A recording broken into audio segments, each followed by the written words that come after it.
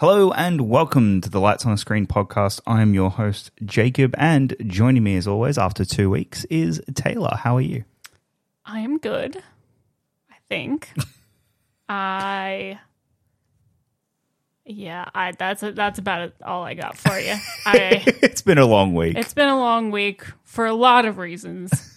The movies we've watched, for the most part, have not been easy watches.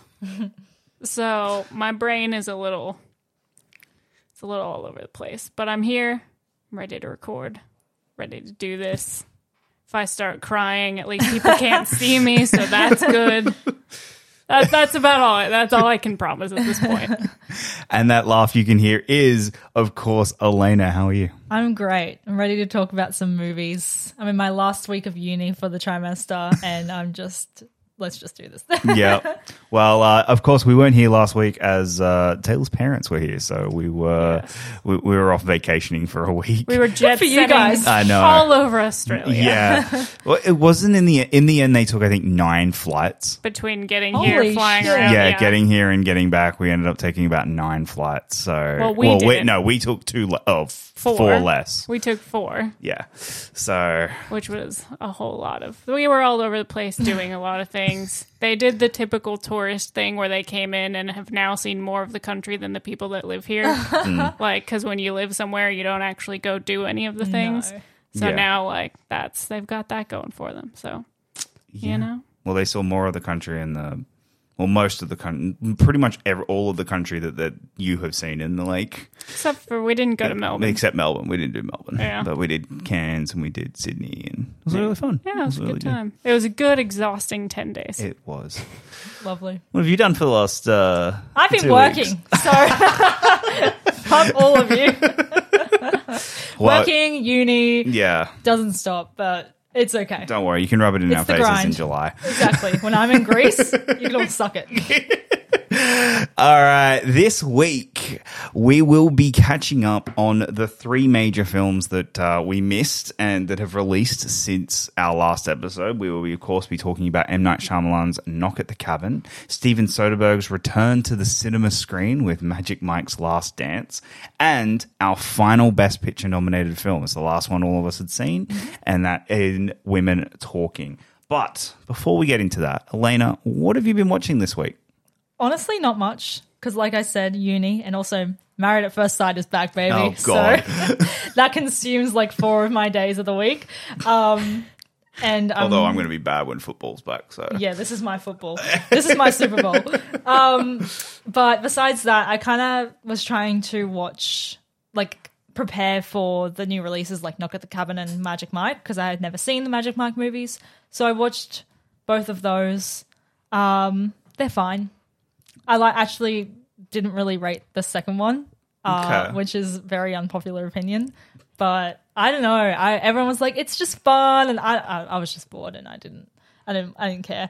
But the first one I really liked, and bless you, and actually kind of enjoyed having the like storyline and drama as opposed to the second one. Just kind of like does whatever, but. That's just my opinion. Bless you again. Are you gonna survive this? I don't know. Because I keep having attacks, and it's great. the I love last couple of days have been like, I thought I'm gonna have to cut your nose off. it. Yeah, it's been fun. Amazing. But then, yeah, I wanted to watch a bunch of like Shyamalan movies before Knock at the Cabin, but that was just not going to happen. So I at least watched The Sixth Sense. I had never seen it before.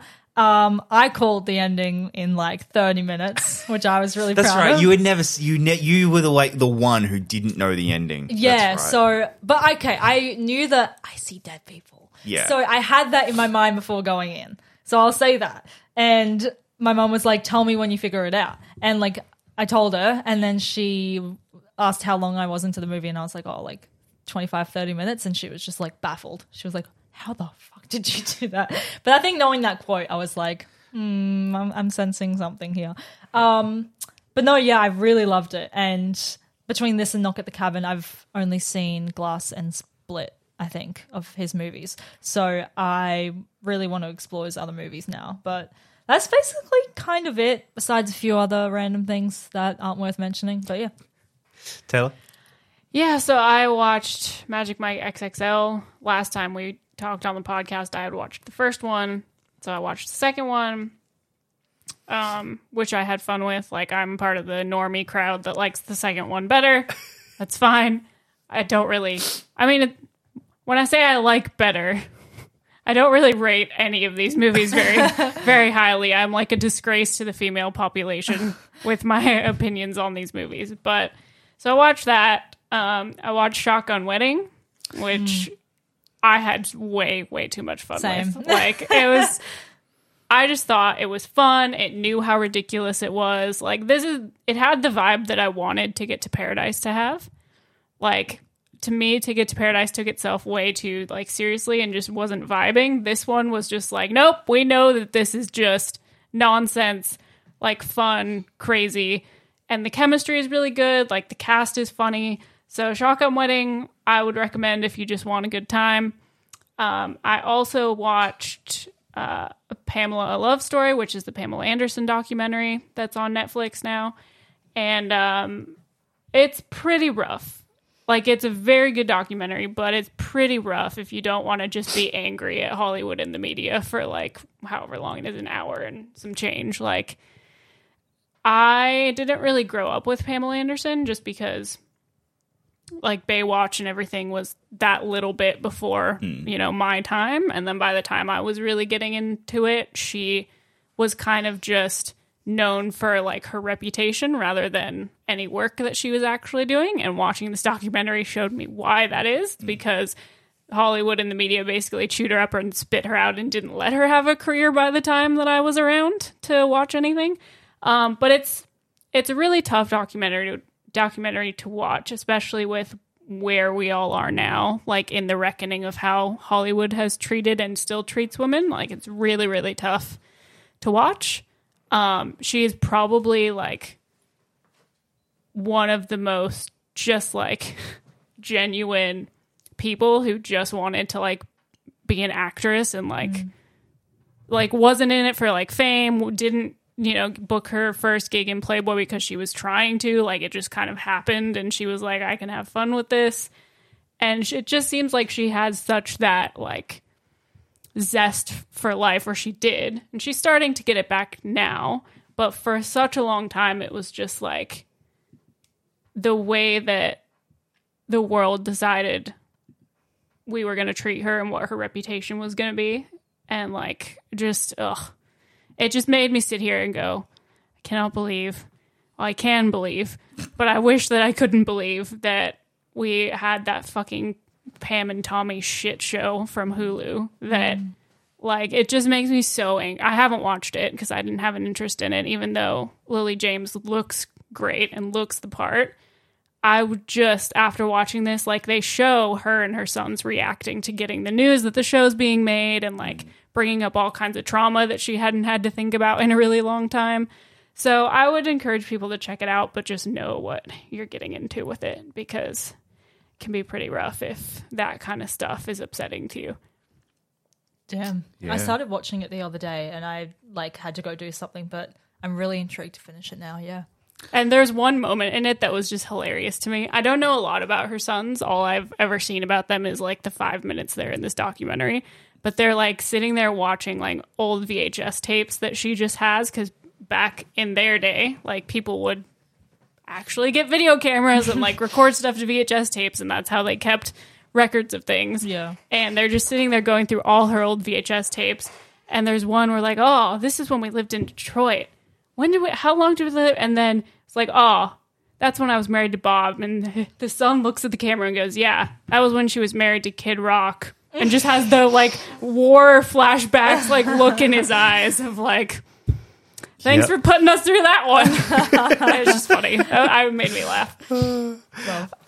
So you two have been a lot better than me. I have been going nuts over football and basketball and having your parents here for 10 days and packing. So the 3 movies I have watched this week are the 3 movies we're about to talk about. Which is fine. Great job. Yeah. The only other thing and I can't remember if I talked about this on the show last time, is I've been watching Last of Us. Like, you did, yeah. Yeah, Last of Us. Oh my god, that show is amazing. That is all I will say. If you have not been watching Last of Us, please watch it. It is incredible. It is on binge. Go and watch it. It is absolutely fantastic. So, with that being said, Here we go. let's move on to our first movie, because I think this is the one we can kind of get out of the way first in Magic Mike's Last Dance. I think that's the one we're probably going to not have a whole lot. I have no notes at the moment, so Very promising. I'm going to wing it. to say. So we're talking about Magic Mike's Last Dance. Mike takes to the stage again following a business deal that went bust, leaving him broke and taking bartending gigs in Florida. Mike heads to London with a wealthy socialite who lures him with an offer he can't refuse. I don't dance anymore. Then I got Magic Mike's Last Dance. So, I know that's literally all I can play with before getting a copyright strike. Taylor, what did you think of Magic Mike's Last Dance? Well, first of all, I would be remiss if I didn't talk about the absolute show that the cinema put on for us at the screening. So we walk in and they have a DJ and music playing, and they have this like light up bar with all these martinis and like champagne and stuff, which first of all is a great vibe if you want people to walk in enjoying this movie. Like, it's similar to what they did with like Fast and Furious, where I was like, all right, I'm in for a good time. So we got drinks, we were listening to all the music playing, and because it was half of like a critic screening and half of a radio screening, the radio station brought out actual dancers and put on music and had them like take their shirts off and go up and down the aisles and do this whole like choreographed thing, and like they were like thrusting in people's faces. Oh my God. Most of them were men. Yeah. Like that were getting their faces thrust into it. There was so for and then they went to the day beds, which was hilarious. Oh, no. Yeah. So there was. I have video on it on my Twitter if anyone needs to see what happened there. I literally think I tweeted, I was like, what is happening? Someone send help. Like, I don't understand. I'm hallucinating what's happening. It's the most I've ever seen them go here, all out, where they just go out in that kind of way. So that was interesting, especially me sitting between you and Blake. I just have Jacob on one side and Blake on the other. And I think Jacob was the least into it out of anyone, which tracks. So that kicked it off. And I was like, all right, you know what? At least they clearly understand what kind of movie this is. We're going to have a fun time. I think this movie is a pretty interesting blend between the first two in terms of they have the storyline and the drama that's very, very, very prevalent in the first one. But then they also, when they're having fun with it and when they're doing the dances, they're just going for it. Like, it is just full on. Like, they are committed to both things pretty extremely, and it doesn't always work. But I do appreciate that Soderbergh seemed to find a way to incorporate a bit more fun into it than I think he did in the first one. I think the first one, a lot of the dancing and stuff was like pretty short sequences, and there wasn't really an energy to it. This one, I felt like he kind of went all out. And I had fun with it. Like, again, these movies aren't really like my thing necessarily. The opening sequence to this movie, the opening dance sequence in this movie, about 2 or 3 minutes in, I don't know if I can explain how I felt watching that in a theater full of people. Like, some people were laughing, some people were like, it was a very interesting way to introduce people to what they were going to get from it. I certainly wasn't expecting that, because I didn't know the story going into this. Like, I wasn't expecting us to end up anywhere near where we ended up, both geographically and story-wise.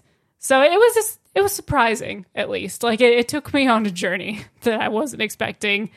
And I don't think it'll be anywhere near my top films by the end of the year, but, you know, it's pretty good. Hello? Yeah. I realized at the end, because I didn't go to the press screening because, again, uni work, but I just saw it literally 30 minutes ago, and didn't realize till the very end that I was in the cinema by myself, and I definitely would have like pulled out my phone and started playing Candy Crush if I could have. But anyway, no, it was, and I was definitely like glad I was by myself because I think I just would have been so awkward watching this in like a room full of people and I could feel people behind me, but there weren't. And I don't know, I was just like, I felt like there was people behind me and I was feeling really awkward the entire time watching some of the scenes, which is like fine. I'm just a bit childish in that regard, I guess. But I don't know, it was fine, and I really did enjoy some sequences. Like I was close to if some things had changed, I would be close to giving it like a 4-star, but at the moment it's at 3 stars. Nothing special, but also not too bad. I don't know. Jacob. So as the straight white male here, I was so fucking bored. I was so bored in this movie. I didn't care for the drama. I wasn't that interested. And it sucks because I was one of the ones who, that opening 10 minutes, that like dance sequence at the start, that's awesome. That is genuine. Are you talking about the part where it's Pony? Or No, the one where he's dancing with Selma. Yeah. That whole opening, yes, opening yeah. scene, that is sexy as fuck. Yeah. Like that is genuinely, holy crap, that is amazing. The rest of the movie doesn't get anywhere near that level. really? I didn't think so, at least. I didn't. Okay, in the The rain scene? The rain scene okay, absolutely slaps. okay, but at that point I checked out. Like at that point I was like, I'm done with this. I would have movie. checked that. If I'd been so bored, that part would have saved it for me. My biggest problem with it, and to go with this film feels like it's embarrassed by what it is. At least, okay, Soderbergh feels like he is embarrassed that he is telling the stripper movie. So he's trying to make these movies. They're not the stripper movie. They're the dramas about a stripper, and they're, you know, the strippers with a heart of gold and da da da. Like, whereas, and that's why I love the second one. The second one just goes, no, fuck it. We're a fun movie. Like, we're just strippers being fun and just going nuts and not really trying to dive into the drama of it all. And I just can't grasp the drama behind 1 and 3 because I just don't think it's very particularly well made, or well written drama. Like I just don't. I'm sitting there like I don't really care. That's fair. The second one just feels like a whole lot of nothing to me, and at least like 1 and 3 have like substance. That's fair. Like I will admit that Soderbergh's a much better director. Like it's Soderbergh's a talented director, so he's able to give it some form of weight. But I just sit there and I'm just like, I don't care. I'm so bored. That's fair. I don't think that I felt the chemistry I wanted to feel between Channing and Selma Hayek, but like personally, like I think they're both great actors. So like they're not bad when they're in scenes together, but I just like didn't buy the fact that like this is the person that Mike wants to like settle down with. Like I don't know, that's the thing with me. Like a lot of romances in movies these days, even if they're not like romantic movies, like if that's not their primary genre, like I just feel like they don't do romantic like screen testing anymore. Like I feel like they just give roles to really good actors and they don't actually care if the chemistry is going to be there for a lot of films, which like again, I'll bring it up. See, that is the only thing to me that Ticket to Paradise does well was when Clooney and Roberts are on screen. You're like, yeah, hell yeah, I buy it. This movie, I don't buy it. Like, and I think this movie illustrates. I really like Channing Tatum as a comedic actor. Yeah, me I too. think he is hilarious when he goes full comedy. These movies and dramas really show his limitations, and I like. I didn't think he was terrible. He's not bad in this movie, but you're right. Selma's acting circles around him through this entire movie, and it's just like, oh, okay, yeah, no, one of these is a very talented actress. The other one is Just there for his body. yeah. But that's kind of goes to your point, is like these are supposed to be stripper movies, so that's why you cast him, like obviously. Yeah. But then I don't know. I feel like maybe they don't build the movies around him in the way that they should. Yeah. Like you have that at your disposal, and it's just neither director that's had their hands on it has really used that. Yeah. Like they've had it and they just haven't looked at that as the thing you need to build it around. They've more just kind of constructed it and then thrown him in there. Yeah. Like, to me, personally, I watch these and I go, these should be fun, absurd movies where it kind of leans into the absurdity of it all and has fun with it. The fact that none of the friends come back for the London show, I think, is ridiculous. I think that's like, good. that's just like, come on. Like, I also don't understand why they had to take the movie to London. Yeah. It just doesn't do anything to the story for me. Like, he could still run into a rich woman who like takes him to New York or like, I don't know. It just felt, I guess, weird. for a more like, because they really make a point of the fact that he's like poor boy from Tampa. So maybe to like heighten the fact that like London is like high society and whatnot. I don't know. But yeah, you could have done that in New York. Yeah, I don't know. It's just that part's a little weird. The hottest person in this movie was none of the strippers or dancers. It was Juliet, who plays Hannah, who's like in the original play and then comes back and MCs. Yeah. She's the hottest person in the whole movie and just is like stuck being the MC, not actually really doing much of anything. But I saw her and I was like, this is such a waste. What are we doing right now?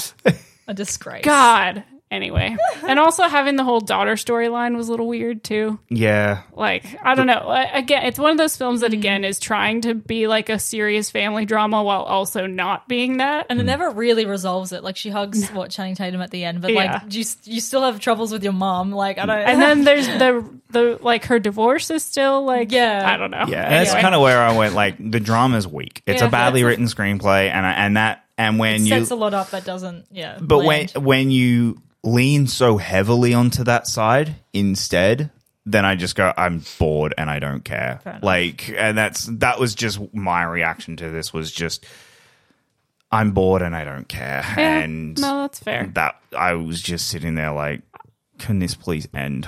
Yeah, I get it. I had more fun with this one than the first one, though, personally. Like, the drama in the first one, to me, is just like, I can't do it. This one, at least, I was like, you know what? They're in London. They're trying to dismantle the pretentiousness, I guess, of how things work. You know what? All right. The first one's the drama is a bit too serious, whereas like a bit they're high like stakes, getting into drugs, but at a point where it's like, oh, someone could be killed, and like you're like, what the hell is this? No, tonally, this does not work. What are you doing? Yeah, fair. So that's my take on Magic Mike's Last Dance. Just not a particularly good movie. What a waste of a Last Dance. I know. And you know what? I'm just gonna leave it there. All right, let's move on to our next one. We are, of course, talking about M. Night Shyamalan's Knock at the Cabin. While vacationing, a girl and her parents are taken hostage by armed strangers who demand that the family make a choice to avert the apocalypse.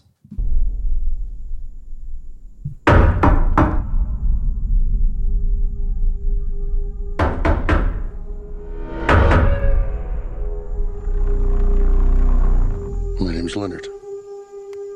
Well, it's nice to meet you, Win. Why are you here? I suppose I'm here to make friends with you. And your dad's too. But my heart is broken. Why is it broken? Because of what I have to do today. Guys, what did we... So, Alayna, what did you saw this nearly a week and a half ago.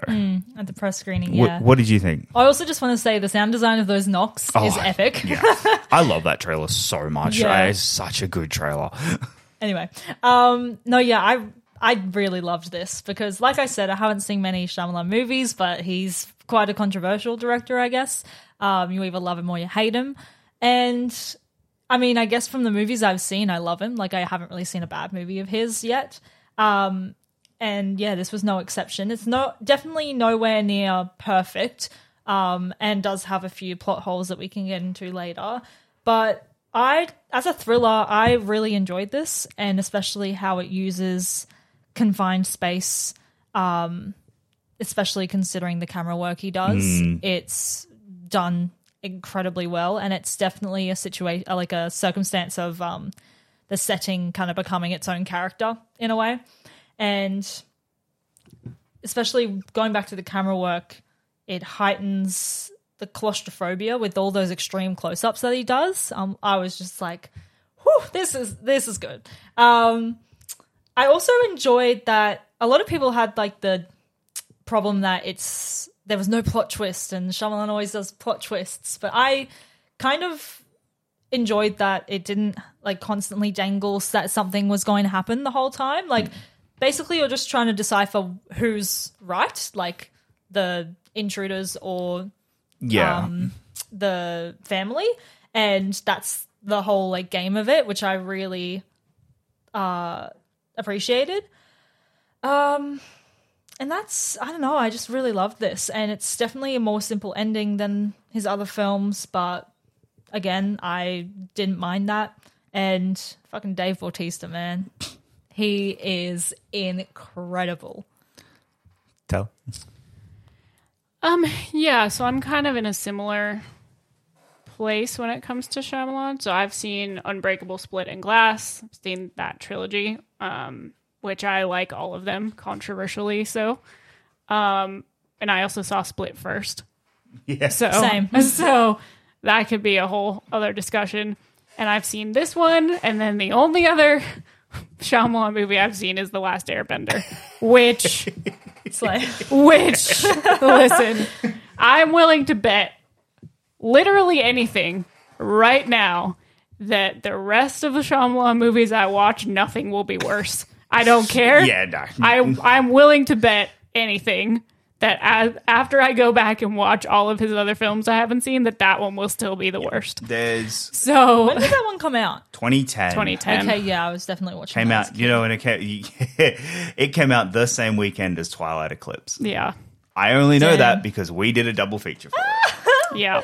So that's my Shyamalan universe that I exist in, are those movies.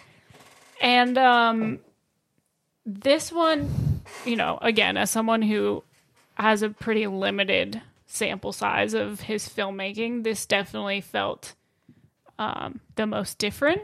And I don't mean that in a bad way. I just mean, as we've already mentioned, like it's very contained. There's no real big plot twist that you're trying to figure out the whole time and wait for.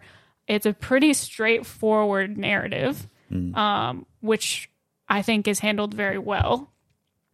And I think my favorite part of the film was probably the camera work and how, the environment that we're in this very claustrophobic small world we're in was turned into a character and was something that constantly had your attention and was really, I just think really effective in creating the atmosphere and the headspace you're supposed to be in and how the characters are feeling. I really enjoyed this. I had a tough time with it just because yesterday was a really emotional day for me. This morning was pretty emotional. So then I get into this movie and I'm like, apocalypse, the world is ending. My whole everything, I'm not in the mental capacity place to deal with this kind of thing. But so it was like, I had a bit of a tough time watching it just because of that. But I will say, I really appreciated the way that Shyamalan handled the violence in the film. Usually scenes like that, and we can get into it later, but usually scenes like that in the hands of a lot of directors get very, very graphic. And I was very appreciative that did not happen because it didn't need it. Last thing I'll say before I kind of cut it off and then we can eventually talk about spoilers. I just want to shout out Jonathan Groff. Love him. Love seeing him in a very different role than we've really ever seen. Like the closest thing I can think of is Mindhunter, but that's not even really like as much as I love watching him sing and dance and be that guy, this is really cool. Like I thought him and Dave Bautista specifically just killed it. It's very interesting how like two of these movies this week, and the one we're talking about next, the way they use not showing violence and to a their, small claustrophobic yeah, environment but as well. to their to their greater effect Oh, of yeah. not showing violence. It's just something I just thought of, like, oh yeah, that's interesting, like dichotomy between the two.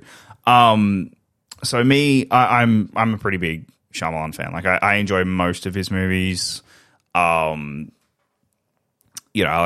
I really love Sixth Sense. I really love Unbreakable.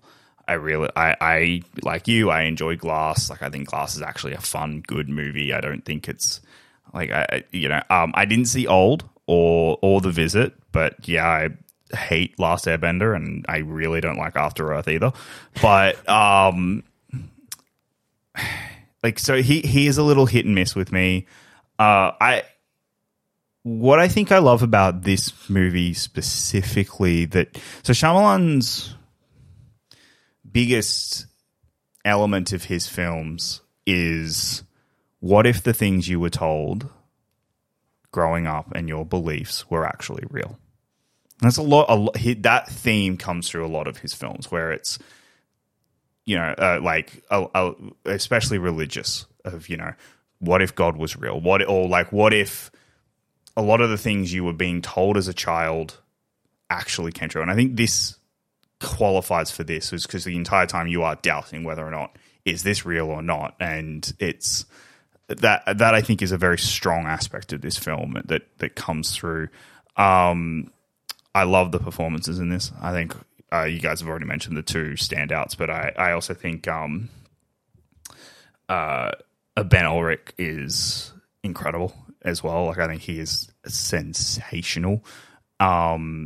And I think the way that you're right, the way this movie portrays claustrophobia and the camera work that it does is really, it builds tension in a way that we haven't really seen from a horror director without the horror ever really being seen.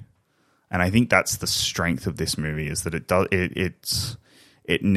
doesn't ever feel gratuitous. It doesn't ever feel over the top. It doesn't ever feel like we're trying to get a scare out of you. The tension building and the way that it uses the camera and the way that he gets an audience to react is so well done, and is so he is an incredibly talented filmmaker, and I really thoroughly enjoyed this. I think this is a really good movie, and I'm really glad that I saw it, and I can't wait to get into spoilers, because there are things that I wasn't the biggest fan of, that I maybe would have liked to have gone different, but I also would like to have the conversation of why I'm wrong. So, Sure, we can take care of that. Yeah, exactly. We're very good at doing that on this show. So, all right, let's get into spoilers. This is your spoiler alert for Knock at the Cabin. Spoiler alert! Spoiler alert! Spoiler alert! Spoiler alert! So, one thing I love about this movie is that it's real. Like, I think the fact that it tells you that it's real is a big strength to it.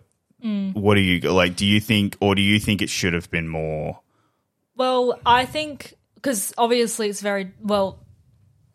come out that's very different from the book's ending. Yes. So I searched it up, and basically in the book, Wen dies in like crossfire. So her dying doesn't mean that the world doesn't end. And then the couple like drive off, and we never find out if it was real or not. Yeah. So I think it was a very smart thing for Shyamalan to not go with that ending, because it could have been cool having the ambiguity of it, but also I do like that it was real, because if it was fake, I think it would have been like, I don't know, if he died and then, oh yeah, with Lola we were joking.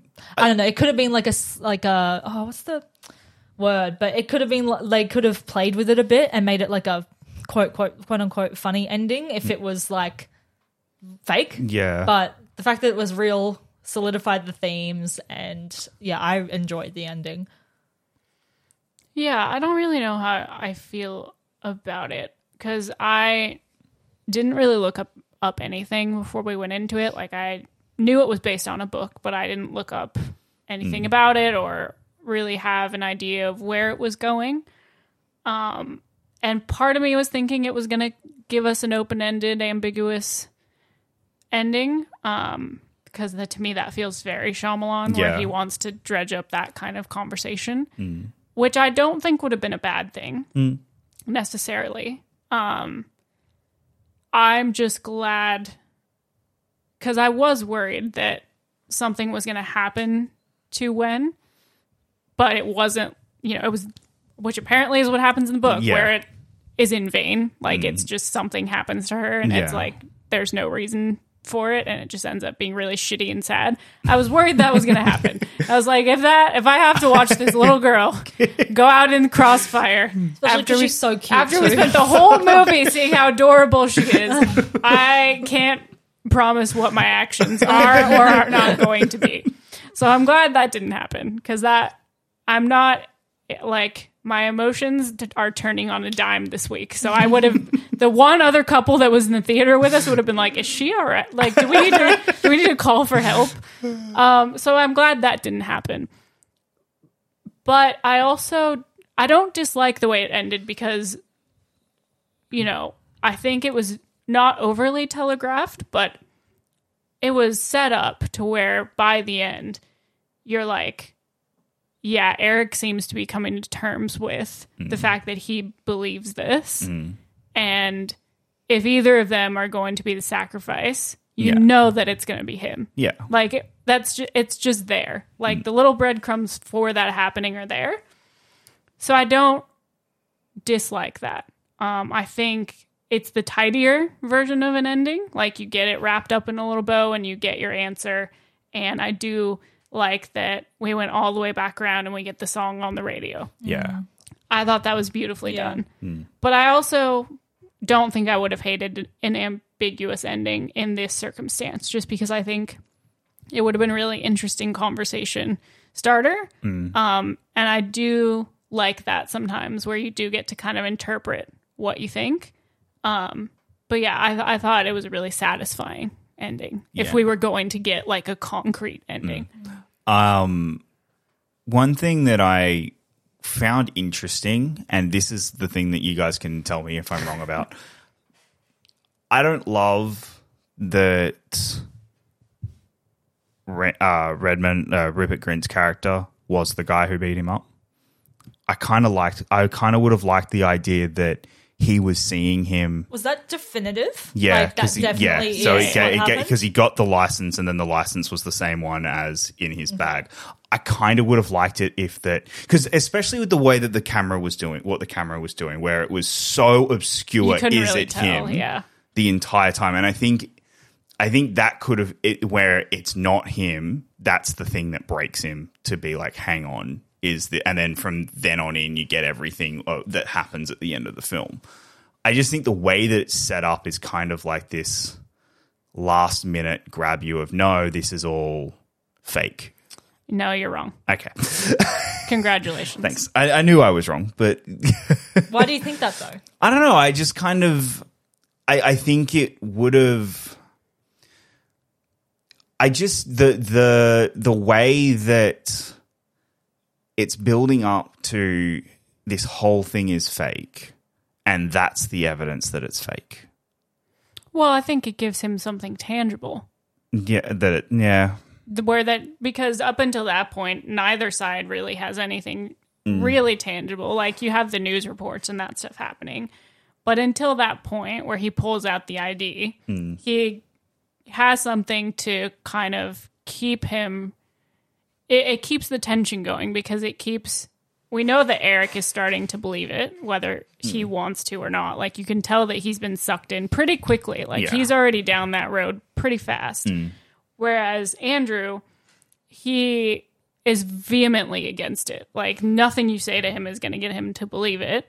And I think having him get something tangible helps to drive that wedge further, where it's like, see, they're making this up, we're being targeted. Like, you actually get something where it's not just him losing his mind, like thinking he saw the same person. Like you actually get something where then you go, oh, what if these people like did meet up before? Yeah. And what if this is like, I don't know. That's how I Yeah. saw it. I thought it would have been interesting to tie into where everything he's saying about them, about how it's psychosis. This is a natural human psychology, and this is what you're going through, and it's actually what he's going through. I just think that could have been a interesting angle, but No, I think you need one person that's tethered to reality to some extent, and I think it's him.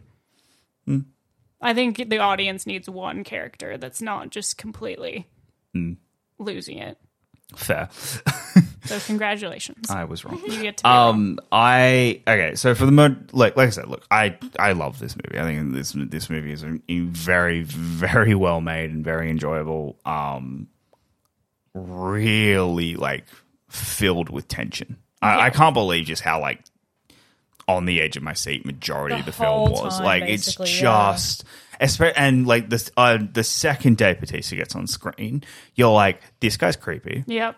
That Oh whole my god! I was like, after that, I was like, "Yep, 4 stars." Like Well, especially that whole with the Dutch face angle ups, scene. yep. yeah, Close like, up the Dutch angle. I was like so in. I was like, I'm strapped in, Shyamalan. Let's go. Like that whole opening dialogue as well of like, oh yeah, no, you can't talk to strangers, but let's be friends. And then I'm not a stranger. It's like, oh my god, this is just creepy. bad. This is creepy. But then it's also like matched so well with like he's kind of this gentle giant as Yeah. well. Like he's huge and could literally like obliterate you. Well, I love and that he's kind of creepy, but at the same time, you kind of sympathize with him. I love that he's a school teacher.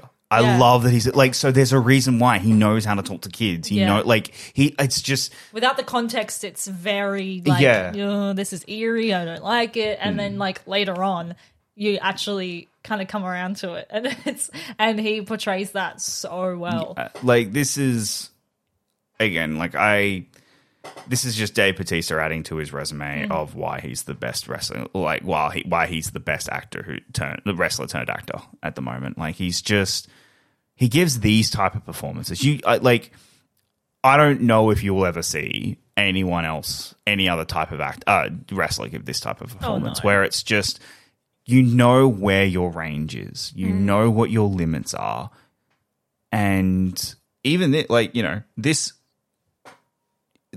He's not under any like real limits here. Like he's going on fairly big range, and it's pretty good. Like he is very good in this movie.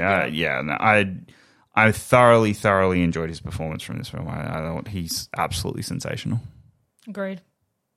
Yeah. Does anyone else have anything they want to add about this? Well, we get an adorable scene of them all singing in the car together, and I think that we should send Shyamalan a gift basket for going, I know what I've got in Jonathan Groff. If there isn't one singing scene in this movie, what am I even doing here? Yeah. I'm just saying. That is legendary level where he's like, I know what I got. I will. You brought it up earlier with having the song at the end. Yeah. I think the way that they handled the song at the end, where it's he turns it on, nope, turns it off. She turns it on, realizes he's not dealing. He turns it. Yeah. She turns it off, and then he turns it. I know. Yeah. It's that's so just good. so well done. Like Yeah. it's just no Because it's exactly how that would go down. yeah. Well, It says so much. It does. It's without just, having to say a single line of dialogue. There's no dialogue whatsoever. It is just good blocking. And okay, there's a part of me that loves it and absolutely loves that we are praising that on here. And there's a part of me that hates that good blocking and just like good, genuine blocking is worthy of us to say, oh my God, it's so amazing, because we don't get it anymore. No. We don't get good blocking and good camera work and good, 15 years ago, this is it's an all right movie. We just don't get this type of movie anymore, and everyone just suddenly goes, oh my God, a director knows how to use a camera and decides I'm going to use the the screen, like I'm actually going to use the camera in different and unique ways and not just do a mid shot for every single dialogue scene. Like I'm actually going to do an extreme close up so that you guys can all feel a little uncomfortable because that's how everyone's meant to be. Sorry, I'm on a tangent about He uses Hollywood. every trick in the book. It's like the Dutch angles, the extreme close-ups, the dolly zooms. It's everything, and I'm just like, give it to me. I love it. Just like, yeah. It's kind of and it is kind of sad that like it's not the norm. No, but that's what I mean. Like this was the norm 20 years ago. Yeah. This is what Hollywood. This is, you went to a movie and you got directors who used the camera in ways that were to tell stories. Yeah, I mean, you're not wrong, but it also has a lot to do with how many movies are made now, and also the kind of movies that studios are wanting to greenlight. Like a lot has changed in the last, it is, yeah. 20, 30 years where it was, I mean, it's still really hard to get a movie made, but like it's just so different. Yeah. You're just getting so many things just thrown on streaming or whatever the case may be. Like I think that's the thing that drives me mad. Like streaming should have been this birth of director-driven content because they were just so desperate for content. They went, we don't care. Here is money. Go and do whatever you want. And instead, all of these movies look the same. Yeah. And it's just it's just like trying to do the cheapest. Yeah, like it's not you've not gone out and gotten director-driven films. You've gone out and gotten just TV drama. Like you've gone out and gotten directors. Even who have when done they do, it's like not well done. Yeah, and somehow.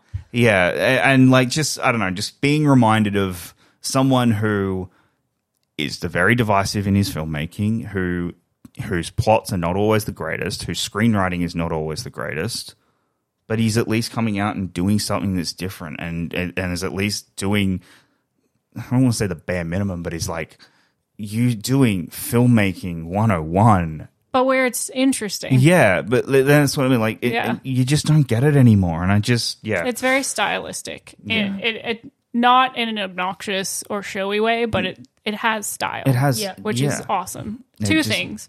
One, his cooking cameo, A+. Yeah. A++. Best shirt choice I've ever seen in my life.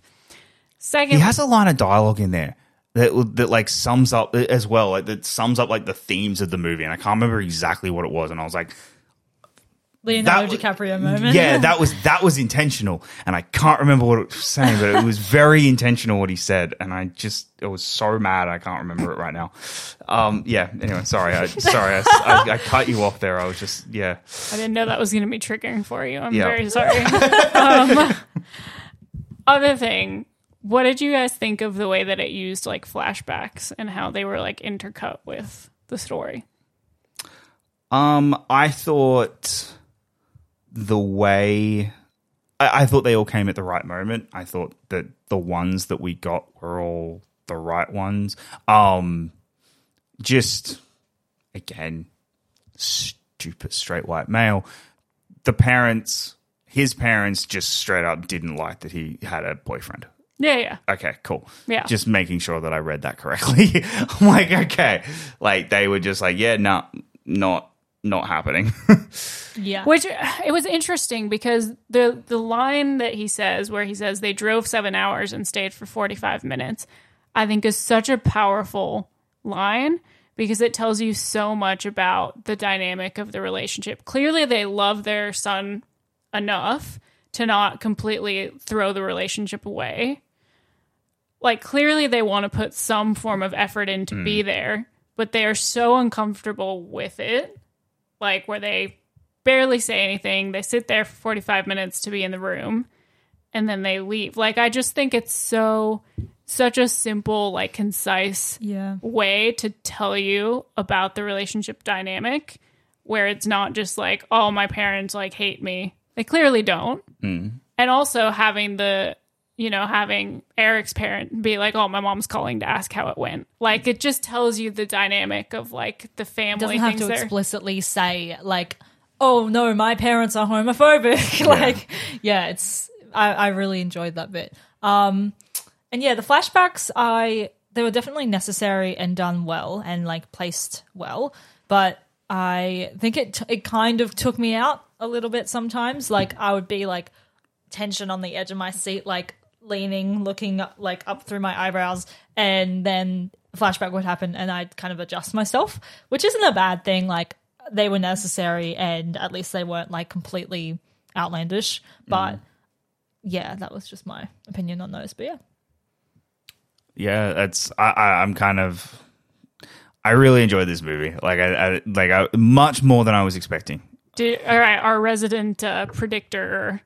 Oh god, no. When you didn't call it, you didn't know how it was going to end. No, okay. I called. There's only two ways it was going to end. I called that it was real. Like I thought it was real. Okay, Like, but I'm meaning like specifically. No. Okay. But I also wasn't trying at that point. I was kind of sucked into the world of, I guess, like movies where I don't call it, and I don't ever try and call it. It's just more you telegraphed it very early, and I can just go, oh, yep, okay, you telegraphed that a little too early.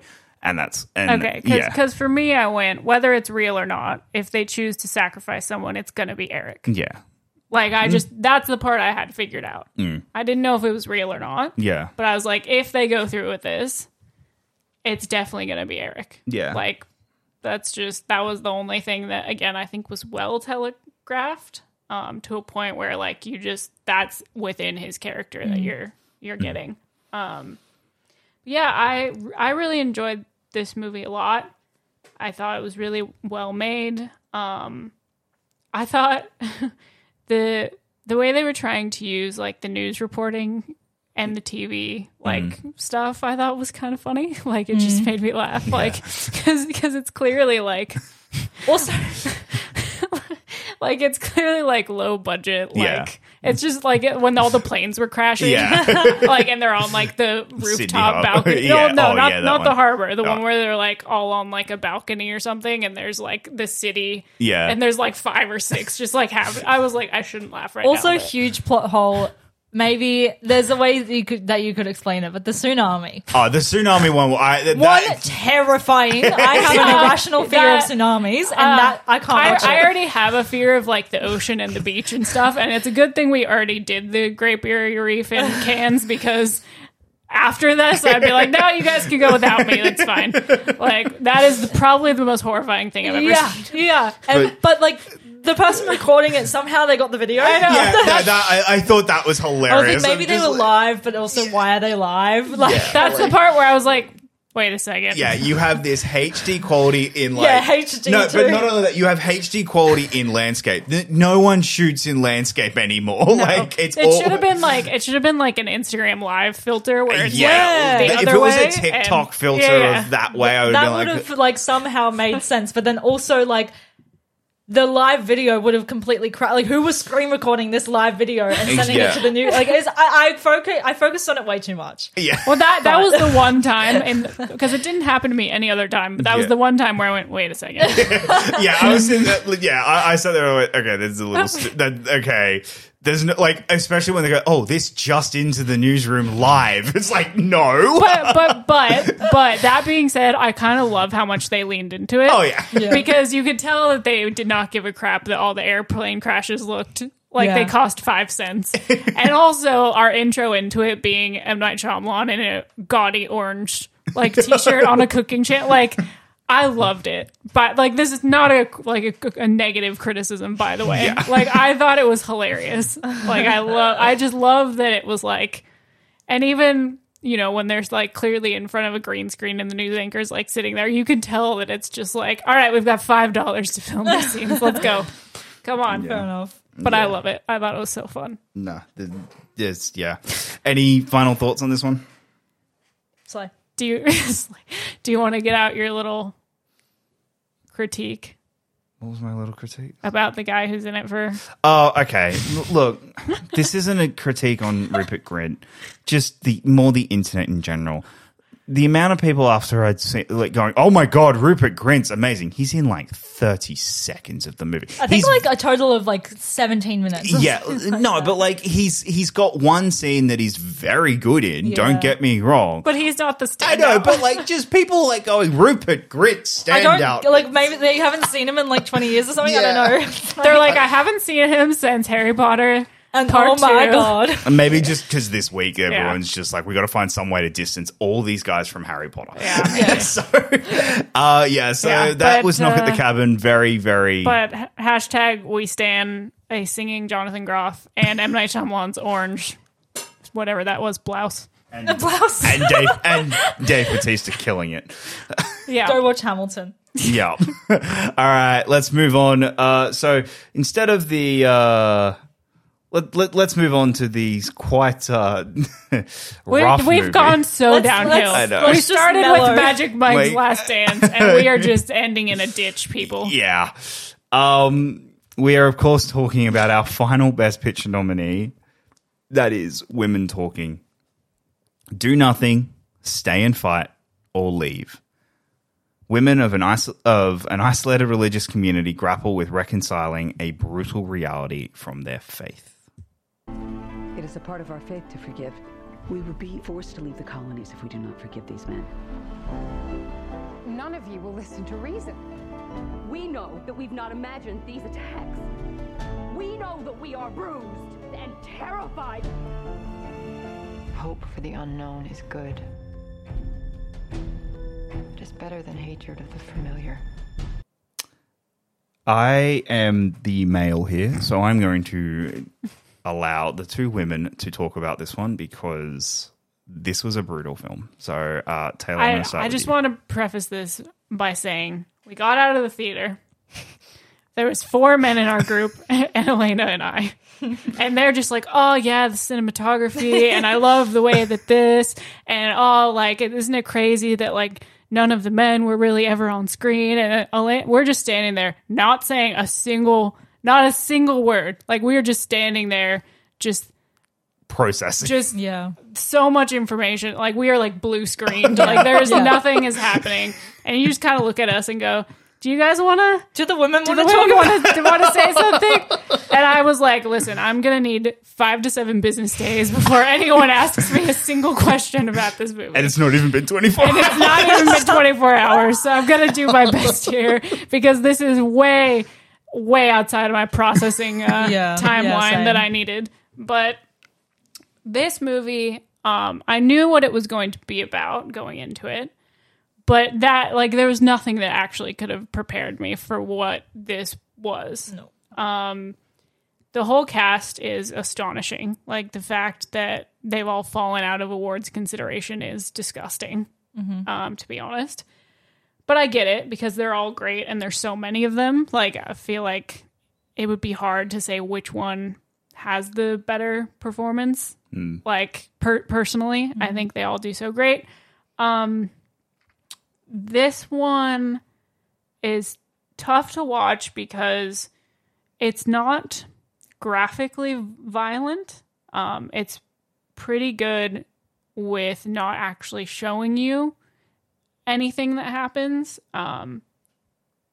which is great. I think that is a huge positive of this film. It's one of the things that I liked a lot about She Said and how it was made. The same can be said for this. Like, they have other ways of giving you visuals that aren't actually any of the violence happening, which is great. But it is still brutal. Like, it is really, like, having a bunch of women sitting in a room talking is brutal in a way that I don't think anyone is ready for. It's really tough to talk about, just in a general sense, like without doing spoiler talk, just because, it's pretty like specific in the things that it's talking about. But I will say, it's a conversation that doesn't shy away from any of the really hard questions that have to be asked. The women are very confronting of each other. And it's such a breath of fresh air to get a film like this where you have basically an open forum where you just have these women getting to grieve and reconcile with the things that have happened to them and kind of try and actually decide what they're going to do about it. Like for the first time probably ever in their lives, really sitting down and deciding that it's within their power and they're going to actively do something. They don't know what it is when they start out having the conversation, but they know they have to do something. And hearing them talk about what got them all to this point, like what their breaking points were and why they're so willing to possibly just blow up everything that they've ever known. I just really liked the way that we get all the different perspectives from all of the different women and how they're handling or not handling what's happened to them or people they knew or people that they love. And especially with the environment that they're in. Like, it's such a claustrophobic environment by design. And having it be tied to religion, which we'll get more into, it's just like, it's such a, I'm sure it's a tough watch for anyone, but it's a tough watch if you have any sort of like, I don't even know if religious trauma is the right thing to say, but like any sort of tie to a religion, I'm sure it's tough to watch. And it's definitely tough to watch if you have any past of like any sort of assault or abuse or anything like that. Like, I can't imagine trying to get through a movie like this. Like, I would hope that it would be therapeutic for people, but I would definitely caution people to know what they're getting into with this one. Yeah. Yeah, back all of that up. It's a very, you're right, it's a very specific thing. And I was talking to my friends about this and like my thoughts on it and everything. And I think that can definitely be impactful for anyone, but the specific topic of men like hurting women and the fear that women feel at the hands of men is such a specific feeling that you just can't understand as a man as much as you can empathize with it. Like, that's more what made me really emotional throughout, like their explanations and their reactions to the fear that they feel.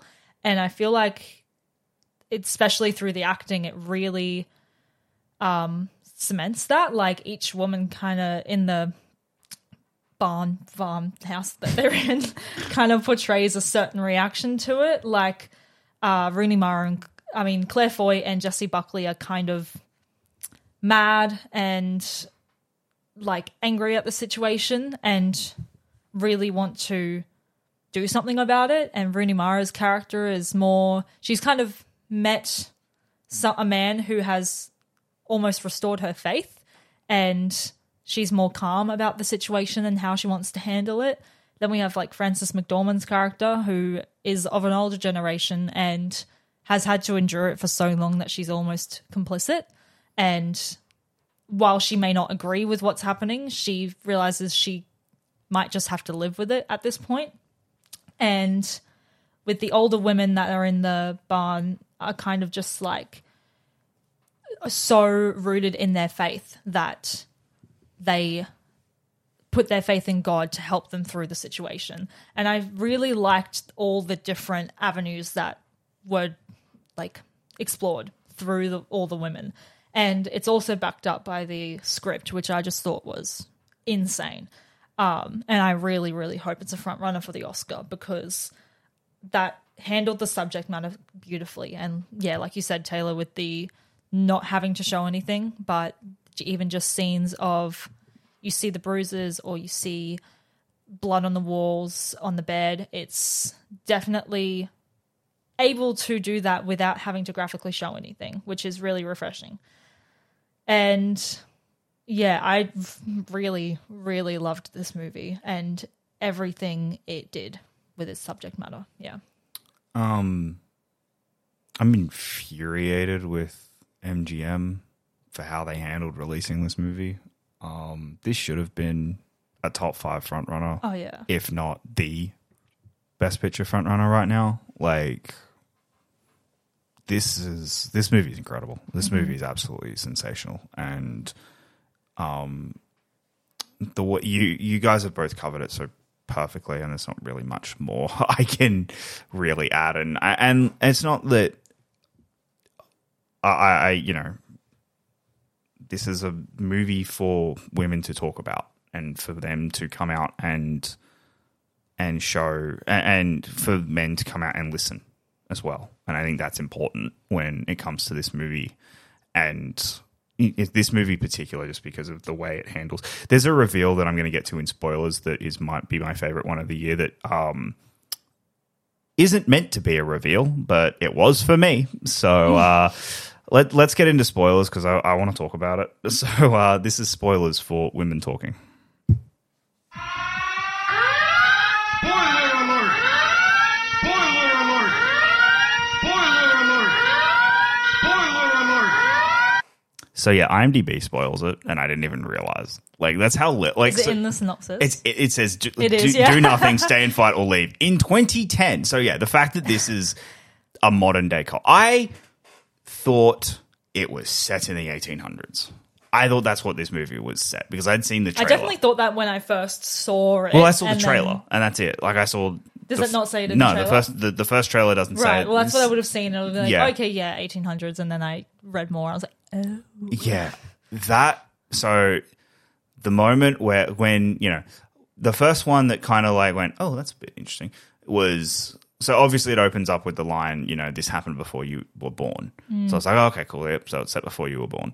And then when Claire Foy has to go get antibiotics, I was like, oh, that's a bit weird. Oh, then I said, you know, I was like, that's a bit weird. And then when August mentions World War II, I went, hang on. So it's the 50s? Like, are we in the 50s? Did you know it was like a colony? Like, did you just think this was like normal society in the 1800s? I thought this was an 1800s sort of Salem witch trials type society, if that makes sense, where it's like you will be banished from from quote unquote good society, and it's like, okay, so that establishes the drama. Then the reveal that no, like when the census comes and it's 2010, I went, oh fuck, like, that was my like. And I maybe should have it should have been known earlier than that, but I loved that moment of just, oh shit, this is set in 2010. This is a cult. I kind of wish that most people wouldn't have known that going in, because I do think it gives you a different mindset. If you go into it already knowing that it's in the 2010s, like you're thinking about it in a completely different way. You go in, okay, and this is dumb male here. You go in, if you going in with the 1800s mindset, you're like, this is normal. This is their society. And I get that that's the point of a cult. The cult's been brought up raising as though this is what you have to do. But like, if you go in with it's 2010 mindset, you could potentially fall trapped to the, why don't they just leave? Yeah. Do you know, like, that they could just leave? And I'm not saying you do, but there's people who could fall into that trap easier. Of because, like, oh, it's modern times, why can't they just... Yeah. Not realizing what society they have been. No, and that's the point of a cult like this, where, it's saying a lot about education and about the way it's got a lot to say about religion and the way that it uses, and the way that society and men in power in particular use religion. I don't think this movie is anti-religion. I think it's anti-men in power abusing religion. Yeah. I definitely agree with you. I don't think it's criticizing religion as a whole. I think that it's criticizing the way we've decided to use religion as a society. Yeah. Like it's criticizing the way that we've taken, you know, something that many people see as helpful and useful and a way of life that brings them structure and brings them guidance and brings them a sense of peace, and says that's great foundationally, but that's not how we use it most of the time. That's not how the men who get to be in charge of it decide that it gets to be used. Like, that's not what is preached, and if it is what's preached, it's not what's practiced. Yeah. Like, I definitely agree with you there. Yeah, I think that's... I think that comes across, you said it with Frances McDormand's character, where she's not... complicit's not the right word, but she is. Yeah, she's not complicit. Like, you can tell she doesn't exactly like the situation she's in, but she's at the point in her life where she doesn't leave. But she's inside, she's been in this cult her entire life. She doesn't believe that there is anything else out there because of that's religious brainwashing. And that's what it's trying to say about religion and cults and the way that they use this power of religion over people, and then by not educating them so that they don't know better, so that people don't know, and that's because education's bloody important. Like, I thought it was really interesting the way that education was discussed in the film, because they show that the boys obviously get to go to school, but it's the school within the colony where they get to decide what the curriculum is, what they learn, what they don't know. We learn at one point that I'm pretty sure probably August, and then maybe some of like the elders or whatever they're referred to in this colony, they're the only ones that have any access to maps, that know what the outside world even kind of looks like. Like the women, until August brings them a map, they don't know anything about the region that they're even in. What state? What state was it? I can't. I'm not actually sure off the top of my head. Okay, does it not say? No, I think it was Utah, but no, it definitely wasn't. Okay. Well, the shape of the map didn't look like it was Utah. Fair enough. But like, no, you are right though. Where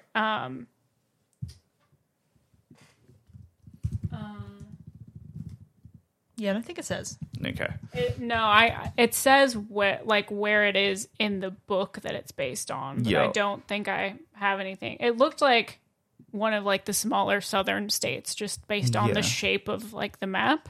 But anyway, I just thought it was interesting that is like, you know, that August bringing them a map and like showing them like even just the shape of like the county that they're in on a map, and like that there are things beyond it is such a huge thing. Yeah. Because just imagine trying to comprehend that. It's insane. Like it's really, and then imagine when they realize there is a whole world. Like, that's just the tiniest little square of a map.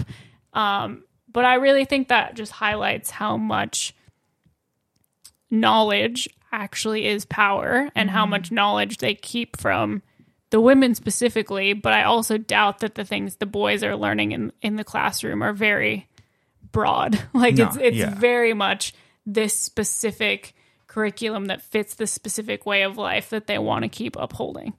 Which is like brings up the topic of how do they get out? Like that's why they choose to leave and take some of the boys with them, because it's like in that mindset, how are you meant to change? Like Ben Whishaw can be as, I guess, like lefty as he wants, but they still go home to their like abusive fathers. So it's. I thought the scene of Jessie Buckley going home was done particularly well, in that her mother was like, "Please don't," and knowing full well that she had to. And I thought that was heart-wrenching and heartbreaking, and the lighting of that scene of the porch being so dark, you can't see him. She just walks into the house, and I think, and you guys meant the way it portrays men as well in particular it's fascinating to me that other than the children, because we see the children, both the boys and the girls. But the way that the only adult male that we actually see and know his face is August, is Ben's character. The only one we ever actually get to pay any attention to and give a real identity to is the one that the women trust to be in the room with them. Yeah. I just think that's such a powerful choice because it's not giving you any ammunition to look at any of the accused men and the guilty men and give them any sort of personality. Yeah. Like, it's not giving you anything to be like, oh, well, but he's cute or he's this or he's that. Like, it's just, it doesn't matter. Yeah. None of that matters. And I just don't know if there are many directors out there that would have made that choice. I think I think a female director's touch is all over this movie.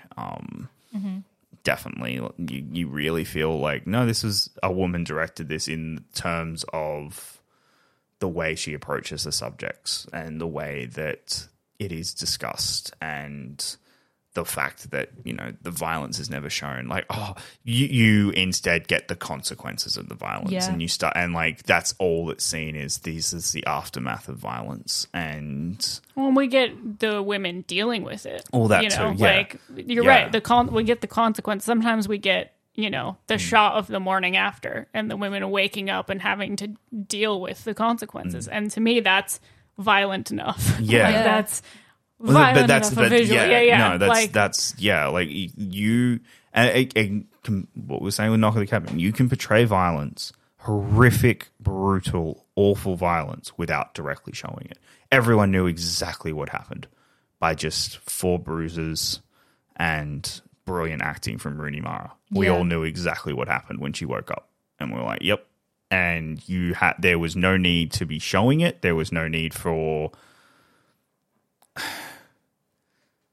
I don't like the way I'm going to say this, but it's the fetishization of it, I guess. Like, that's how it comes across a lot in a lot of these movies. And instead, you'll just get the powerful brutality of it all in a way that is heartbreaking and horrific. Plus, it conveys that, like, the aftermath, in a way, is so much more to deal with. Like, you then have to live with that for the rest of your life. Like, the old adage of, like, forgetting is so much longer than what actually happened. Yeah. Like, that's also, by doing that, that's also what it shows. And that, like, and I mean, they don't even know that it happened. So it's really real of them just waking up, having to deal with it, and then living for the rest of their lives, not even knowing that it happened and being so in their head about it. Like, they know something happened, but these men can trick them into believing that it didn't because they didn't. Well, they were tricked. They were unconscious. Like, because at the start of the films it says, you know, they were told there were ghosts. They were told that it was, and we're led to believe that they believed it until they caught one. Yeah. And then when they caught that, no, this was just a man. Yes. It's not a ghost. It's not a demon. It's not the devil. It's just a man. And then we get Claire Foy going nuts, and she stabbed a dude, right? Like, I know we didn't see it, but at the start she had that hook thing and straight up stabbed a dude. For sure. Yeah. I'm pretty sure. If she didn't stab him, she at least whacked him good. Whacked him pretty damn good with it. For sure. Yeah. I think that, and again, because we have so many different women, like, as part of the discussion, I think it's really interesting the different, like, questions that they bring up and the different things that they think are important to put on, like, their pros and cons lists. Like, it's just such a realistic, grounded way to, like, discover who these women are and, like, how they're dealing with what's happened to them, because you have Rooney Mara's character, who I think she's the only one who brings up the fact that, and makes them kind of think about, well, if all these things that are happening to us are so ingrained in our little colony, like, are the men innocent to some extent because they're growing up like, this is what they believe and this is what they've been taught, and, like, and then they get to the conversation of, like, it's the people in power and it's what power does. Like, it's just such an interesting thing to bring up in the middle of it. Well, I think that more is what the movie's trying. I believe is what the movie's trying to more say. It's not scapegoating men. No. But it's going. These men committed horrific, horrible acts, and they need to pay for those horrific, horrible acts. But we need to look at what led them to commit those horrific, horrible acts. We need to stop it there, and that's where you need to actually have the conversation. And I do find, I think that is the more interesting conversation and the important one that needs to be held in society in general at the moment. Of why are these horrific, horrible acts being allowed to happen because of the way that we handle society? And she balances it really well with the camera shots and scenes of the children playing, and like paired with the dialogue of like what is happening, like the men and the terrible things they're doing, because you see these boys just running around harmless, and they are like you learn that these are taught things. It's not just inherent. Like you can have boys that don't do these things. Yeah. And it's about finding a way to stop it at the start. I think the most, like, a lot of this movie really got to me on a really deep emotional level, but the one scene in particular that just like ended me completely was when Claire Foy's character is saying, if I stay here, I'm going to be a murderer. Because they did that to my 4-year-old. And she finally decided that was her line. Yeah. Like, that was her breaking point of being like, they're doing that to her, and I don't care. Like, I will have a conversation with the devil in hell himself. I will be like, I don't care what I have to do, and I don't care what happens to me, and I don't care what the Bible says. Like, I will do whatever I have to do. And like, that to me was probably one of the strongest scenes in the whole movie, where it's like, you know, these women have grown up in this place. They don't know anything else. They don't know if there's even something else outside of it. Like, they don't know. For all they know, they could be the only colony. Or if they go to another quote unquote colony, it could be exactly like they have no grasp of any sort of reality outside of this little bubble that they're in. And so I totally get why it would never cross your mind to try and leave and find something better. Because why would you believe that there is something even to go to? And why would you risk that? Because in your mind, it could be worse. You're probably taught that it's worse. You know, that every other place is godless and religionless, and that's probably what they're teaching them. And so I just think, and I hope that this comes across to everyone and not just people who have experience with religion or abuse or both. But it just, to me, was so powerful that she's gotten to this point where she goes, I will be dragged to hell. I will do whatever I have to do. But this treatment of my daughter, that is where I just can't, like, I don't care. Yeah. Like, I cannot do this anymore. And I just think that the women who weren't as passionate about leaving, or maybe chose to not leave, didn't really have that kind of breaking point where, like, to them, the risk was far greater than any possible reward. Or either that, or they were just so beaten down and conditioned to where you just don't have the will to do anything else. Yeah. But just that scene in particular, I think it's just going to stick with me for a long time. Definitely. Speaking of Claire Foy's character,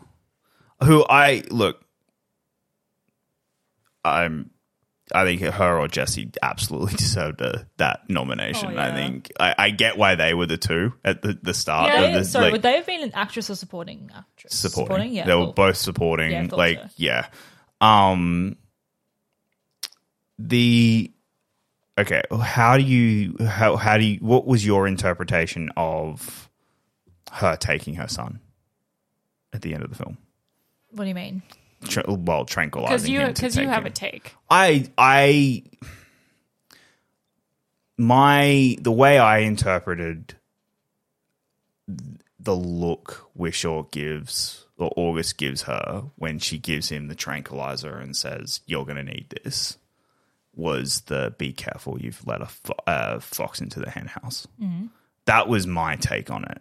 Do you think that's true, or do you think it's more she's just doing what she had to do to keep her son? I think both. Like, she definitely did. Like, her son, if I remember correctly, her son was like wanted to stay, or Her son was just over 15. Yeah. Oh, right. And yeah. he wanted to stay. Yeah. He didn't want to leave. So she, under no circumstance, like it's showed in her character the whole way. Like, under no circumstances was she gonna just leave him there. So, I think, yeah, I guess she did what she had to do, but I don't know. I didn't think about it much until right now. Fair. Yeah, I don't think so. I don't think that August was trying to warn her that her son could be dangerous, especially when he was the one advocating for Yeah. boys being able to change, or not having to even change if they were raised in the right kind of environment and taught correctly. To me, that moment was more it's really starting to sink in for him that the women are all leaving, and that as she came in to grab weapons, I think that's probably the first time it actually registered in his mind that they were thinking about bringing weapons to protect himself, like themselves. Like, he probably wasn't thinking about that until she came in, because he looked shocked when she came in and started picking up weapons. tools to use. And so I think in that moment, he, in the back of his mind, he went, I have a gun that is going to be put to better use than sitting in a drawer or wherever waiting for me to decide if I want to kill myself. It's going to go to far better use if I give it to them. Like, to me, that's just how I read that scene. Not to protect yourself against your son because he's dangerous. It was also probably more trying to unburden himself, where he's like, if the gun's not here, I won't think about killing myself. Like, I don't know. This is getting really dark, but that's how I thought about it. Yeah. Fair. All right. Anyone have anything else they want to bring up about this one?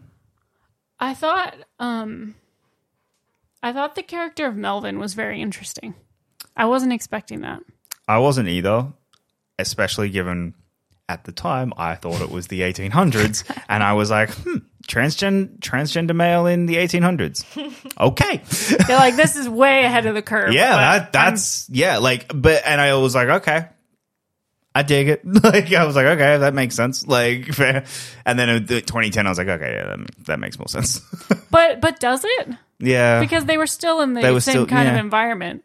Yeah, and how would they kind of know about that? Like, especially considering what the education and the Bible, which is why I think it's fascinating, because I don't think Melvin knew about it. Yeah, I think they just made the decision. Like, they just in their mind were like, nope, I'm not going to be a girl anymore. Yeah, this is not how I feel. This is not me. Which is why it's so fascinating, because they wouldn't have had no way to access that there was a thing like that existed outside of just them, that there was a community about it. Like, it was beautiful to me because it was clearly such just an internal thing with no external pressures or influences outside of the fact that they had been abused. And that probably contributed to, if they already didn't feel like a woman and then being abused in that way. I think the movie smartly does say he'd always felt that way. Oh, yeah. I think that it's very smart to not imply transgender is because of abuse. I think it's very smartly not handled that way. I read it as that pushed them to do it because they felt violated in a way that they didn't even think. Like, they didn't feel like a woman, and then they were violated as a woman. Yeah. And I feel like that was probably just, again, not a cause of it, but like a breaking point. I can't do this anymore. Like, I already didn't feel like a woman, and now this is just, which I just thought it was really interesting because I wasn't expecting that, but I also thought it was really interesting that they have him, except for around the children, just refuse to talk to anyone. Yeah. But that's also, I thought it was very well done that it's not that he's refusing. They're refusing to call him by his name. Yeah. And like, that's what you get at the end. As soon as they call him by his name, he talks. Yeah. And he's like, yeah, I'll talk. And then Claire Foy starts screaming and he goes, nope, not talking anymore. But like, fair enough. But I think that was... And I think that very also, well handled. I think that implies that the children are more than willing to just be like, oh, your name's Melvin? Yeah. Now? Cool. Yeah. Because kids just don't give a shit. Which also, again, plays into the thing of like... This is learned behavior. This is learned behavior, That really freaking good movie, guys. Yeah. Really good movie. Good shit. Really good movie. I'm so mad. I'm so mad now looking at the Oscar race. This should have been Look, in I think the same thing that happened to Babylon happened to this. Yeah. The release date made absolutely no sense. Yeah. Why? Why Why'd would you release it then? You released this on Christmas Day. Especially this one that already had the hype that Babylon didn't have. Yeah. Like, this was one of the first films I heard people talking about Yeah. at the very beginning of the Oscar race. This should have been a Like- mid-November limited release. For this film, I don't understand the limited release, especially when Yeah. you're doing that in December. Yeah. How is your wide release January, February? Yeah. Like, what do you do? Yeah. Who is giving these people these jobs? What is happening? Well, anyway, that's the end of my rant on that.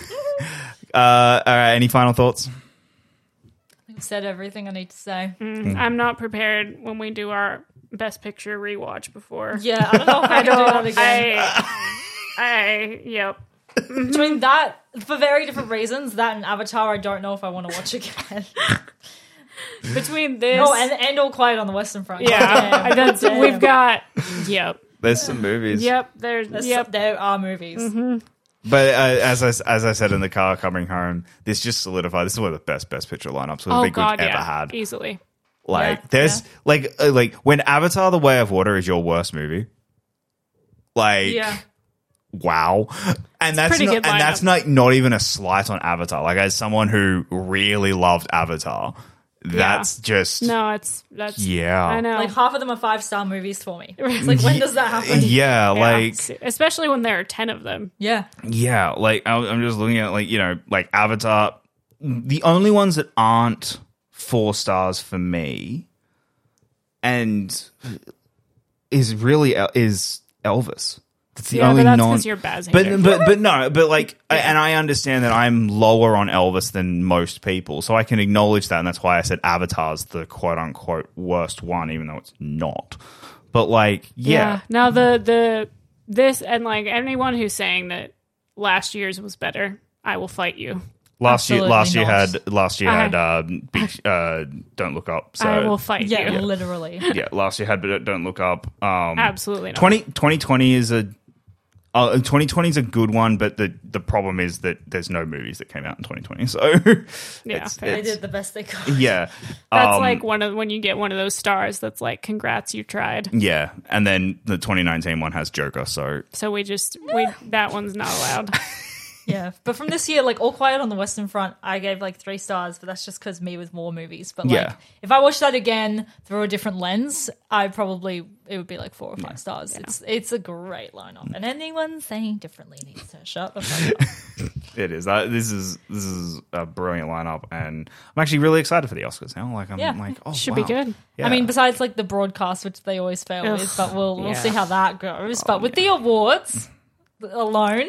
Great. Look, as long as they don't do, which They better not. They've said they're not going to, but as long as they never pull that shit again where they're like, we're going to give out important awards before the broadcast even happens while people are still walking the red carpet. Yeah. That was some freaking nonsense. They to their credit, they're saying, we ain't doing that again because that was stupid. Yeah.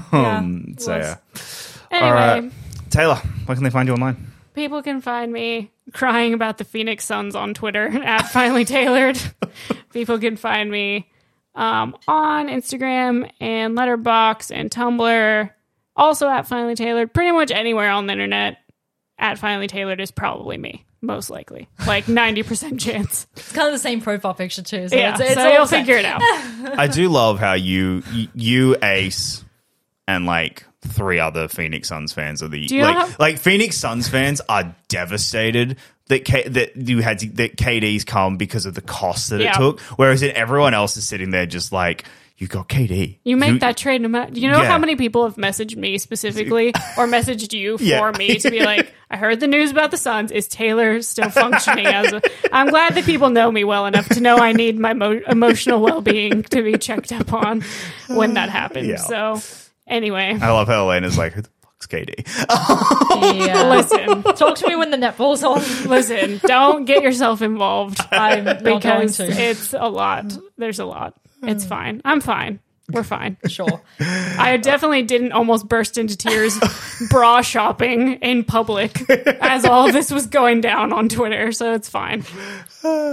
Anyway, where can they find you online? You can find me not talking about sports until netball starts in March, I think. Anyway, Twitter and TikTok at Laney Film and Instagram and Letterboxd at Alayna Violet and all of us at Lights on the Screen on Instagram. And you guys can find me everywhere, especially on Monday talking the Super Bowl at Jacob Blunden on Twitter and Letterboxd and everywhere else. And on my podcast, on my sports podcast, Left Side, Strong Side on the Notorious by Chance YouTube channel, where we will be talking about the Super Bowl this Tuesday. And where you regularly get roasted for your takes. Yes. Like on here too. It's just like a theme, huh? Oh, no. Last week's was bad. Last week... if there are any sports fans listening, just go check it out. Yeah. Because last week, you had some... Yeah. My buddy grabbed a montage and played them because... of all his bad takes. Yeah, because the 2 teams in the Super Bowl, I basically wrote off about 4 weeks ago, and yeah. He's just gone. He went all in, and now he has a montage. Perfect. So yeah. Which we should probably do for this podcast we probably as well. should. All right, guys. Until next week. Next week, we've got the big one. We've got a big one. Quantumania. Well, it's a small one. Good was Ant-Man. Ant-Man and the Wasp, Quantumania. We will be talking about that. And that's really about all we're going to be talking about. It's going to be a big episode. It is. So get ready, everyone. Until then, guys, this has been the Lights on the Screen podcast. Thank you so much for listening.